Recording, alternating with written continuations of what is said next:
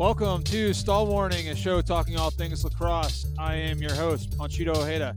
Joining me today is 101 Lacrosse Northern California Director, John Murray. John, how are we doing today? Doing pretty good. Doing good. Was feeling a little bit under the weather this weekend, but feeling a lot better. Feeling a lot better now. How about yourself? I am doing well. I got a chance to catch all of the semifinals and the finals of the PLL Championship Series, and that was awesome. Yeah, So definitely a good weekend for lacrosse. Yeah. I am super bummed there's no lacrosse on now that I've been able to watch for basically 3 weeks in a row. And now there's no lacrosse until probably February, maybe March. Yeah. But let's talk about lacrosse because that is something we can do. But before we do that, we're going to talk about college football because if you lived under a rock, you don't know this yet. But if you live in the digital age, you have seen there's been a plethora of tweets, including reports from the Dan Patrick Show and others reporting that the Big Ten has canceled football. Then there's reports from ESPN that they haven't. Anyhow, there's been a lot of discussion about whether or not there's going to be fall football. Here's what we know. The Ivy League, the MAC, and the Mountain West have all canceled fall sports. So there will be no FBS football there. We also know UConn and UMass have canceled their seasons, as well as Old Dominion in Virginia. What we don't know is what's going to happen with the ACC, SEC, Big Ten, Big 12, Pac-12. A lot of that's supposed to come down today. Now, I did not grow up a college football fan. I grew up a Washington professional football team fan. Go Washington football team. Go Washington football. But now being at Virginia Tech, I've certainly gotten more ingrained in the college football life, and I can tell it's a big deal to everybody. What are your thoughts on the college football season this fall? Well, I'm hoping it happens. I love college football. You know, it's always consistently more exciting than the pro game. You know, every weekend counts. You lose one game in your college season, it's tough to make it to the national championship unless you're Alabama. But yeah, I mean, I'm hoping it's happened. I've been following it along pretty closely. Growing up in New Jersey, we obviously didn't really have that much college football except for that one run Rutgers went on back in 2007. That was a special moment. But so generally, I just like watching college football, and you know, Saturdays are the best. Just sitting back on the couch watching football all day. Saturdays are for the boys, as they say. Yeah, I think, college football is, I think it's an important metric. Did you think that was really funny? Yeah. That was a good joke that I just made there? Yeah. I have to pause longer so everyone can hear you laugh because it's so rare that I make a good joke. The college football I think is important for two reasons. One is obviously the athletes getting a chance to play, and that's important and should be weighed against their safety. But also the second part is there's the obvious road to recovery process, right? And don't get me wrong, I'm not advocating that we make decisions based off of sole economics or things like that. Like with players' safety in the safety of the citizens of the United States is the number one thing. But I certainly think college football being played or not being played is going to reflect on those two items. Does that make sense? Yeah. I mean, we're both pretty big player safety first and foremost kind of guys. Like we don't want, obviously we'd rather have our players safe than be at risk for college football. And that brings up one of the points is like that the coaches and players are making is that they might be safer at school with all that structure, with practices, games, and stuff like that, than they would be at home, left to their own devices, which I agree with. I mean, I think college kids are not making the safest decisions on their own when they're at home, and under that kind of 24/7 surveillance they have in college, definitely be safer. Yeah, it's an interesting conundrum, right? Like college students, they're adults and they have to make adult decisions. We use that term lightly.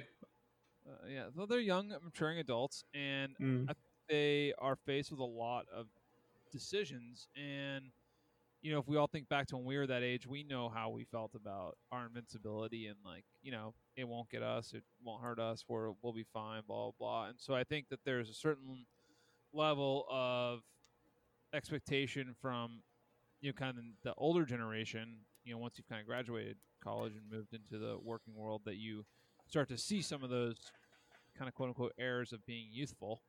But I think at the same time, like, are they going to actually be safer? Because now they're going to be playing contact sports. They're going to be at school with lots of other students, and they're going to be mingling with a lot of different crowds.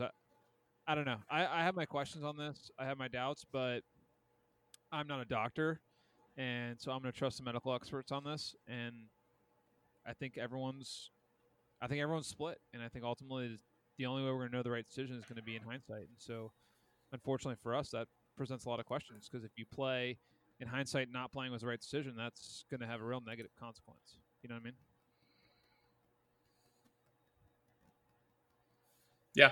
Yeah, definitely. So anyhow, but both those like to see college football played. Hopefully it happens. We'll see if that's how it works out once the all the presidents meet. We're expecting that announcement to come down tomorrow. I would recommend listening to something like Pardon My Take. I'm sure they'll have some funny comments on what happens with. So, but we're not football guys. Although both of us aspired to be the next Peyton Manning of the NFL, neither one of us achieved it. We are definitely lacrosse guys, and the PLL is our league of choice. We do like the MLL, but PLL is our league of choice. So let's talk about the championship series, and let's recap it. We're going to start with the PLL Water Dogs, the partly owned by Pardon My Take. That's 2 plugs for that show in just 5 minutes.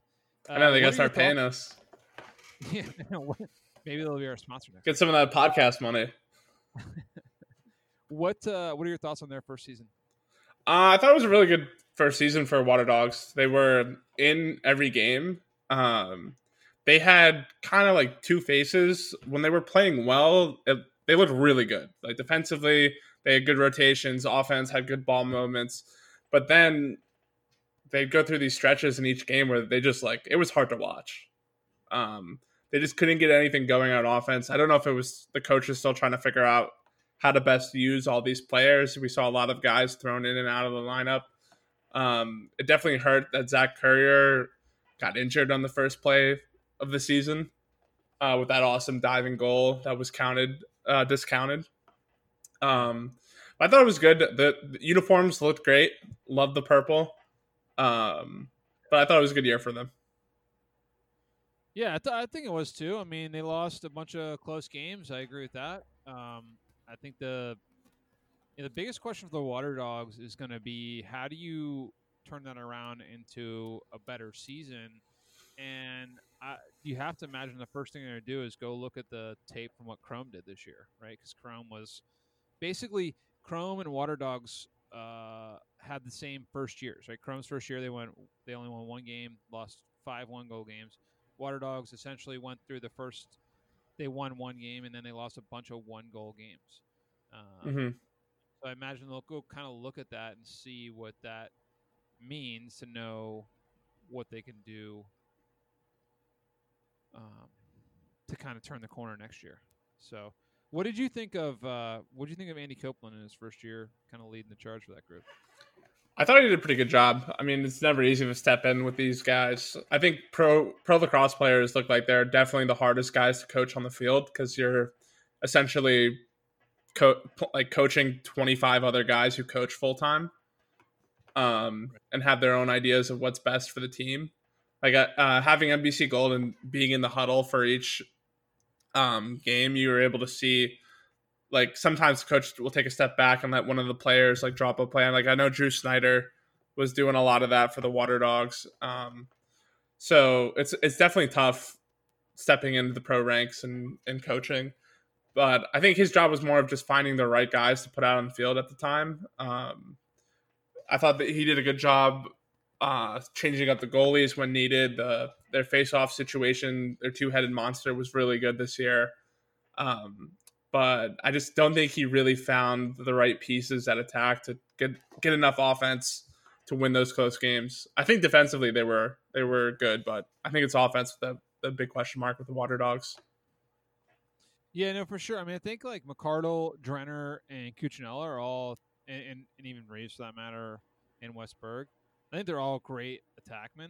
They just didn't find the driving pieces, right? Like McCardle's Yeah. a certain type. Like McCardle's a ball dominant attackman, and Drenner's a good off ball guy, good finisher, and those two fit together. But I don't know that McCardle is as good at creating for others as he is at creating for himself. I almost Mm-hmm. feel like Reeves would have been better as the ball dominant attackman, and let kind of Drenner and Westberg work off of him, and then run McCardle and Cuccinella through the midfield. Would have been kind of like Yeah. my process there, but I don't know if that would have worked. Just kind of what maybe could have been different, you know? Yeah, it was tough. I feel like Ben Reeves hasn't found his place in the pro game yet. I mean, I still think he had arguably one of the best senior seasons ever.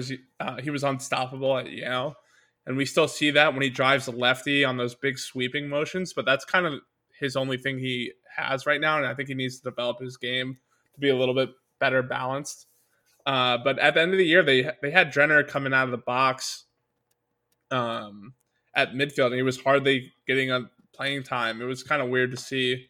I really like Cuccinella's game. I think he's kind of that guy who could take your second or third defender to the rack and score, but doesn't need the ball in his stick all the time to be super productive. You know, it would be interesting to see if the Water Dogs traded Reeves to the Archers for a guy like maybe a Joey Sankey or a Christian Mazzone. Because I think, like, I mean, obviously, I think on paper that sounds bad for the Archers, right? Because like, oh, Ben Reeves hit 3 points last year, not great. But what I think is like Reeves at attack with Ament, and so you have Ament, Holman, Reeves, and Manny. I think you have 4 attackmen that can run. You stay fresh all game at attack, and you can certainly run more Reeves, and he can be a more ball dominant carrier opposite Ament sometimes. I think it could be good. Maybe not. Maybe it's too much attack, but just thought. So, anyways, the Water Dogs, good first year.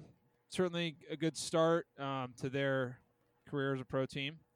But moving on, probably the biggest decision made in the Chaos run that was talked about a little bit, but I didn't hear a ton on it. But probably the hardest thing to do as a coach was when Andy Towers benched Connor Fields to change things up on the Chaos offense. And it seemingly paid off in a run to the championship game. What are your thoughts? Yeah, I mean, Connor Fields had a breakout, at least for the pro game, breakout year last year where he pretty much established himself as one of the best attackmen in the world and capable of carrying a pro team. But things just didn't really click this summer for him. He was just a turnover machine and kind of a black hole where the ball would come in and just wouldn't come out. And once they made that change and put him on the bench, we saw a lot more flow to their offense, a lot more ball movement, a lot more dodge, pass, dodge offense. And, you know, they were able to get 2 wins before, you know, losing to the Whip Snakes. But their offensive production and just the look of their offense looked a lot better without him on the field, which is crazy because I'd say he's the most talented attackman on that team. Yeah, you and I have talked about this a number of times, and I told you I did not watch as much of the group play as I did the finals, the semis, the finals, and the first round game. But I said that I did not think that the change of moving Connor Fields off was that as impactful as you mentioned. So they essentially had the first game against Chrome, and then the first 3 quarters against Archers, and not even the whole first third quarter, really just the first like 5 minutes. So in my opinion, they had 6 and a little bit over quarters of kind of good lacrosse without him, and then they had 6 quarters of not very good offensive lacrosse without him. And I think ultimately it's just the way that they play is they're kind of feast or famine, right? Like they rely a bit on transition, they rely a bit on the box style with the stats line with Austin Stats, Kevin Buchanan, and who's the third guy on the line? Dane Smith. Dane Smith, yeah. With that group, and then and then the other group is the Fracaro group, which is kind of the big dodging downhill. Fracaro, Salcido, and Eric Scott. I think they just the way they play, it's kind of feast or famine. That seemed to be their whole season, right? They could not get consistent production. So I think I give Towers a lot of credit for being willing to take a chance of benching a really good player who wasn't playing well. But ultimately, I think that Connor Fields is someone who should be on the field for them. And I think that I would have liked to seen Coach Towers bring him in late in the fourth quarter when they hadn't scored a goal since almost 2 minutes into the third. Why not? Yeah. The fourth to see if you can win. Yeah, I was waiting for that too. Kind of like the spark plug off the bench. Like, hey, we need something to happen. Let's give it to one of the best, their entire team last year, who they were the regular season champs, was Connor Fields making stuff happen on offense. And he wasn't that productive in group play, but exhaust all your options if it's not working for you in a championship game. Got to go for broke and throw him out there. Yeah, but I mean, I think also it was cool to see Josh Byrne kind of come out of his shell, right? Like all of a sudden he became a huge player, had a heck of a run going towards the end of it, and then Curtis Dixon was, Curtis Dixon, just awesome and even better than we really realized. Yeah. So, the big question for the Chaos, what do you think is going to happen with Connor Fields? Does he come back next year and play with them, or do they have to trade him away? Oh, I'm looking to trade him if I'm Chaos. I don't know. I was looking. I think Water Dogs is probably your best landing spot. I would do Water Dogs or Atlas. I don't know if he really fits in Atlas with Pennell, but I think he could be the guy on the Water Dogs attack. Now, what the Water Dogs would have to give up to get a guy like that, it'd probably be a draft pick, a high draft pick, and probably a midfielder or defender. But that's what I would try to do. And I don't know who does the trades for the PLL. Like, do these teams have general managers, or does the PLL just decide we're going to trade these guys? Because they're all owned by the league. Well, I don't know what you do there because, obviously it's not Paul Rabel, right? He would always make some. Yeah, I would love to see Paul Rabel be like, "I'm going to the Whips, thanks. I'm going to win some games." That's funny. I don't know who does the trades for him. I couldn't tell you. I think it's the coaches. I think the coaches do that stuff. I think so too. I feel like Connor Fields has to. Could he end up with the Chrome and kind of replace Ned Crotty? See, I think the Chrome are happy with Wolf and Gutterding, and then an off-ball guy like Gaudette. Like, I think that's their lineup going forward. Yeah, okay, I agree with that. We'll come back to the Connor Fields trade decision on a later day. Okay? Yeah.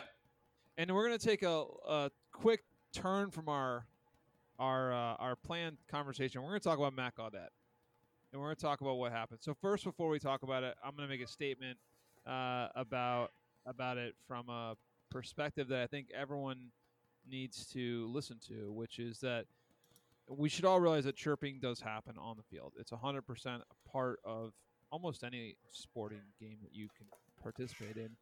And all of us coaches, players, parents, fans realize that. The reason why Matt Gaudette got such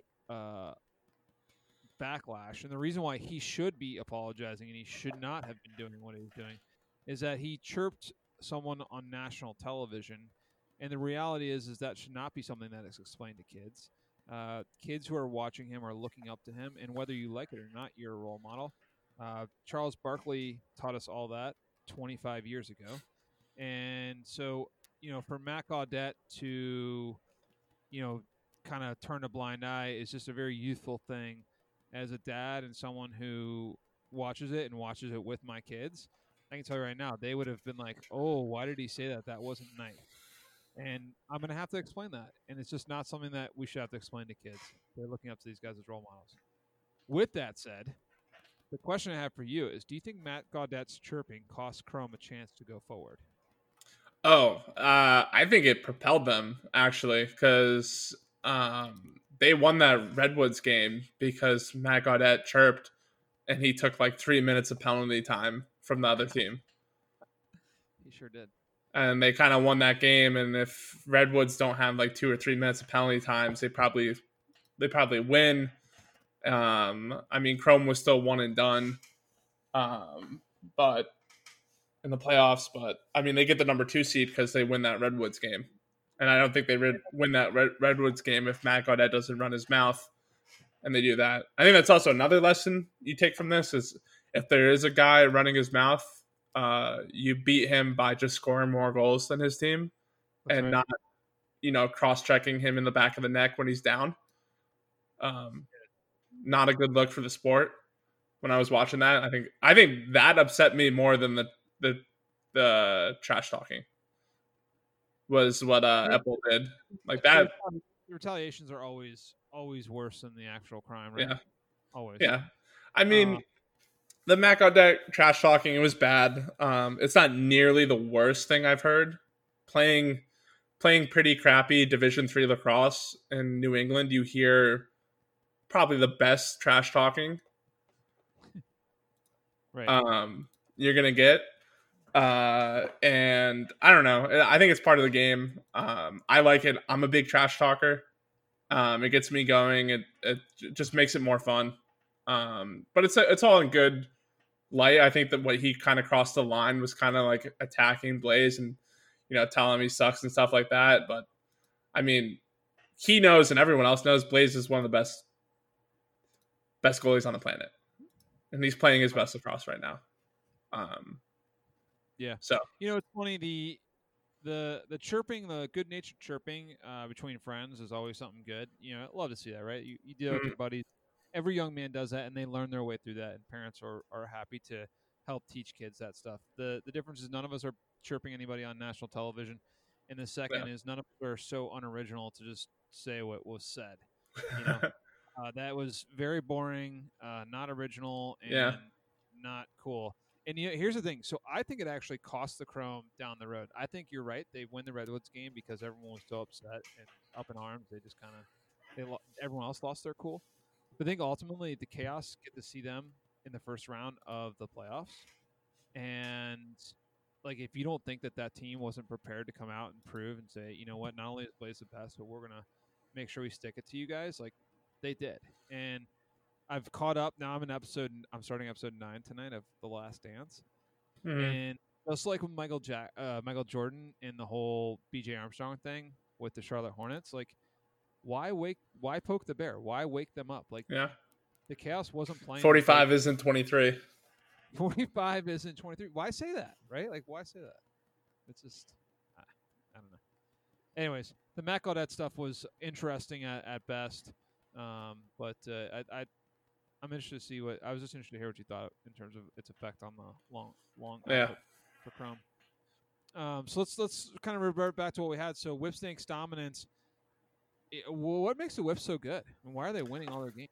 Defense, face-offs, and defense. I think. I think they have the best collection of LSMs, close defenders, and short stick D mids. By a relatively large margin. I think Redwoods are close to them, but I think Whipsnakes, just from, they all played Maryland together. They had that chemistry. They have a Maryland goalie in net. I think just defensively, they're just better than everyone. And they don't make a lot of the same stupid mistakes on offense that a lot of other teams. I think they play smarter. They protect the ball a little bit more. They're not as turnover heavy. They play very Maryland-esque lacrosse. Yeah, it's hilarious to watch. Do you remember years back before the shot clock, and even before the time we're on, everyone would be so upset with Maryland because they would just play offense for 2 minutes and they would never shoot. And everyone's like, "Oh, it's terrible." And it's like, well, no, they haven't beaten their guy yet. They haven't got an open shot, so they're just not shooting, which is really smart. And everyone was up in arms, and it's like, well, I don't understand why I do this. Well, all those guys are now in the pros, and that's basically what they do. They just play really smart offense and really smart defense. And Bernlohr's the best goalie in the country, in the world. I mean, I know you think Blaze is, but I think Bernlohr's the best. And By the way, when we were talking about the whips, remember we mentioned Tim Muller and Matt Dunn, and we're like, oh, those guys are definitely the two best. You realize we didn't even mention Bryce Young, who might have been Yeah. the best Who college was their defense. cover guy? Yeah, insane. He's Yeah. a beast. I mean, Muller, Young, Dunn. Then they have Earhart at LSM and Ty Warner, TJ Comizio, and Jake Bernhardt at short safety mid. Like, that's like, find the weakness. Well, the probably the worst one of that is going to be Comizio, and he's really good. Yeah. But yeah, no, I agree with you. I think their defense, and then Nardella just showing up at the face-off dot Yeah. was just like, holy smokes. Smoking everyone this year. Yeah. And then did you see his tweet afterwards? No, I didn't. Oh man, go check it out. It was great. So I got this. Whip Snakes led the championship series in goals against, face-off percentage, save percentage, and ground balls per game. Pretty good numbers. That might be why they're champions. 6-0. Yeah. But Back to back. The most interesting part of the Whips run was obviously they were dominant in pretty much every game except for two, right? The game against the Redwoods in the semifinals.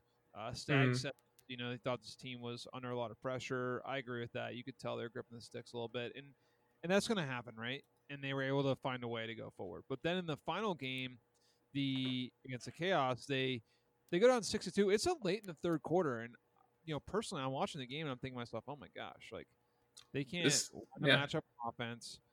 And I felt like they could make a comeback because they knew they'd win at the dot. But I was like, I thought in my head, if Chaos gets to 8, it's over. If Chaos gets to 8, it's over. And all of a sudden they scored 9 goals. Well, they went on 10 goals unanswered, but it was like 5 in 2 minutes. Yeah. Holy cow. Yeah. I didn't even know they could do that. I mean, you knew they'd give you a gut punch, but man, that was bananas. And they did all that with Rambo. Did he scored 1 out of that whole trip? Yeah. Right? Yeah. That was insane. All right, well, let's go to our league awards for the year. These are very officially unofficial. So the only official one is the MVP was Zed Williams. That was already announced. But let's go to the Eamon McEnany Attackman of the Championship Series. John, who you got?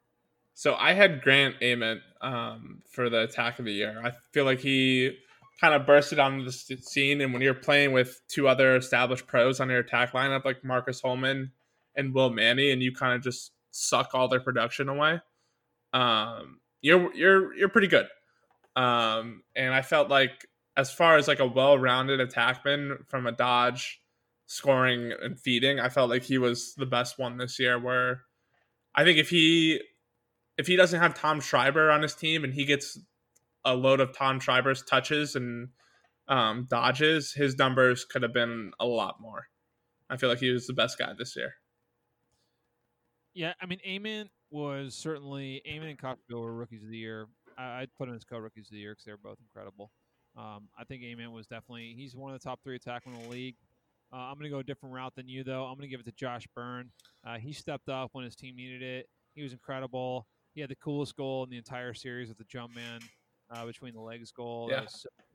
And, even though his team didn't win the championship, the fact that they made it that far was in large part due to his production on offense.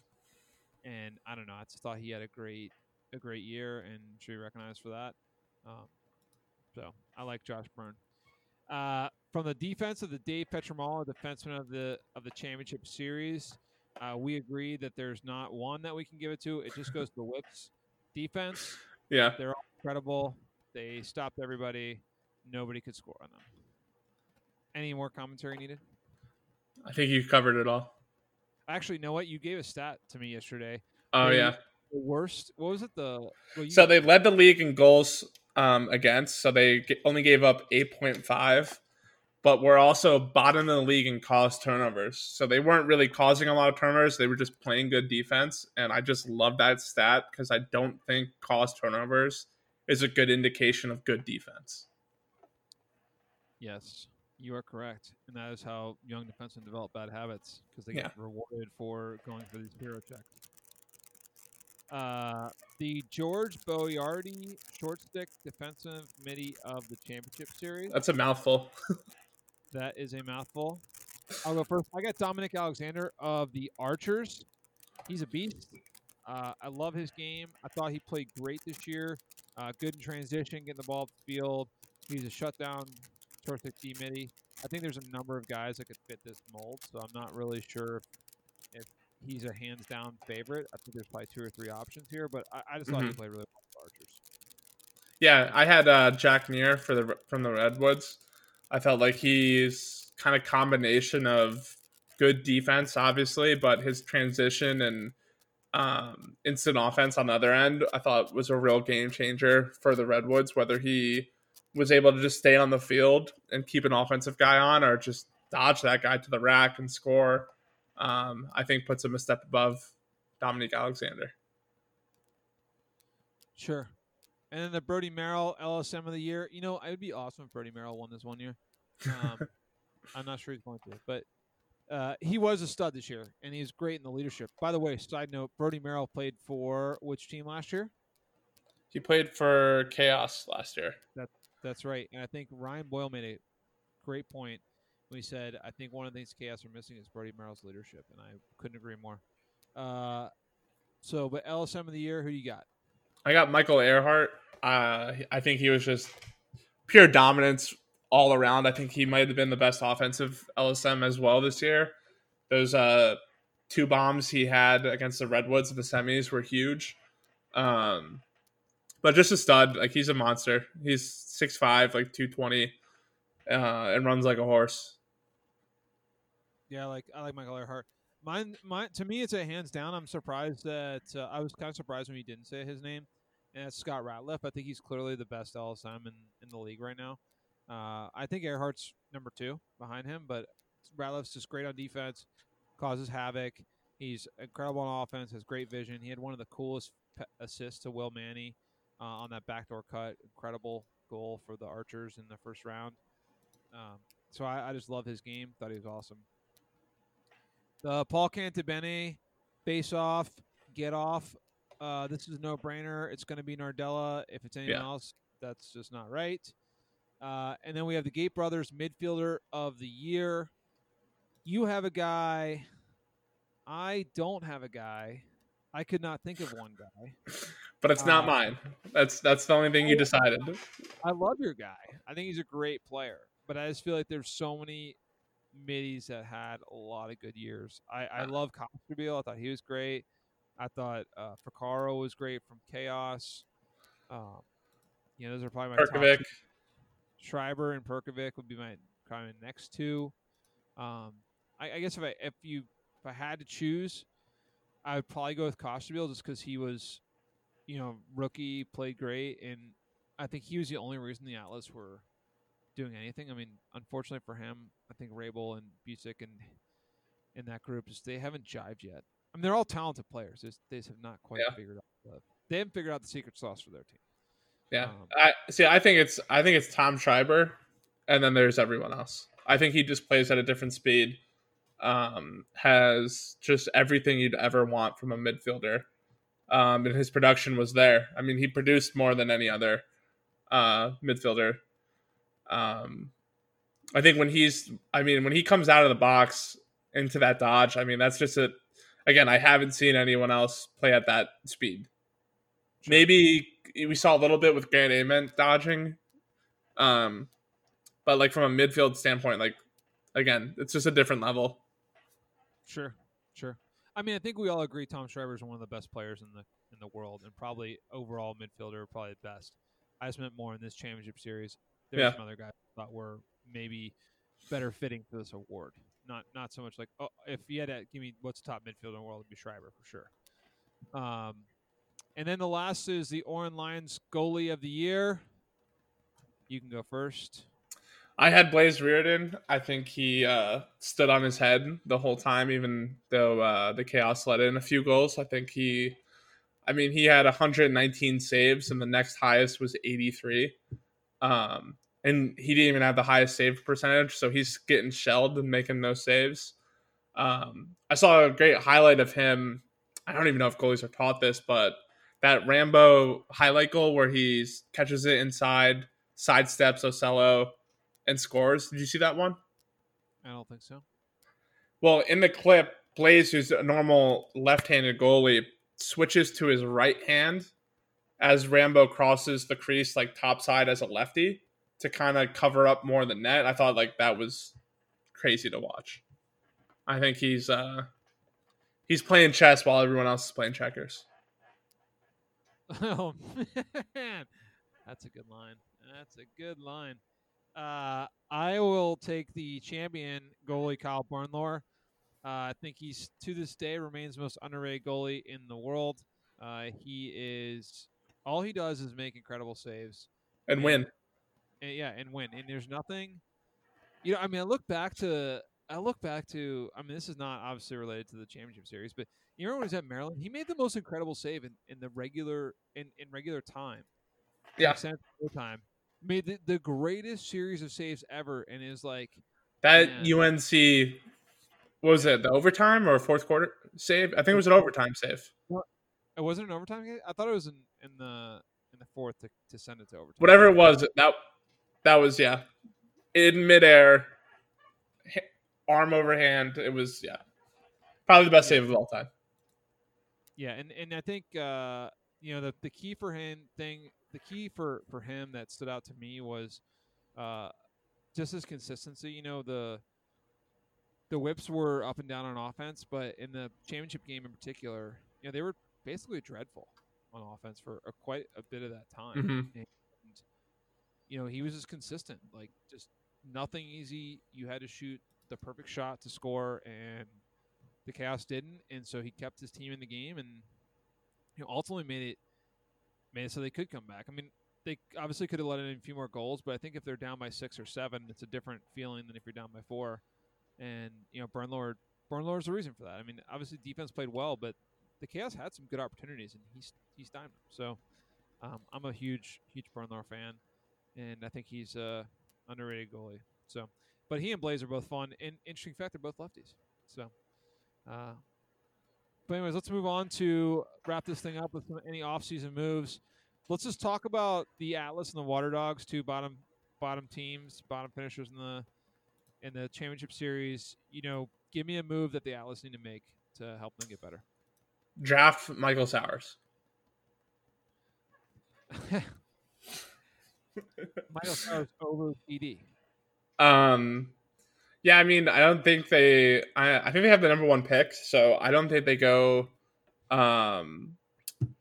Who's the face-off guy? TD. I don't think they go TD because they have Trevor Baptiste. I mean, they might just so other teams don't have him. But I think offense is really what they need to improve upon. I think they just need to score more goals. I think defensively they were not great. Obviously, they were second worst.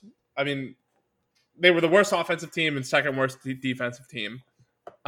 So I think, I would take Sowers out of the draft. Maybe look to move an older piece.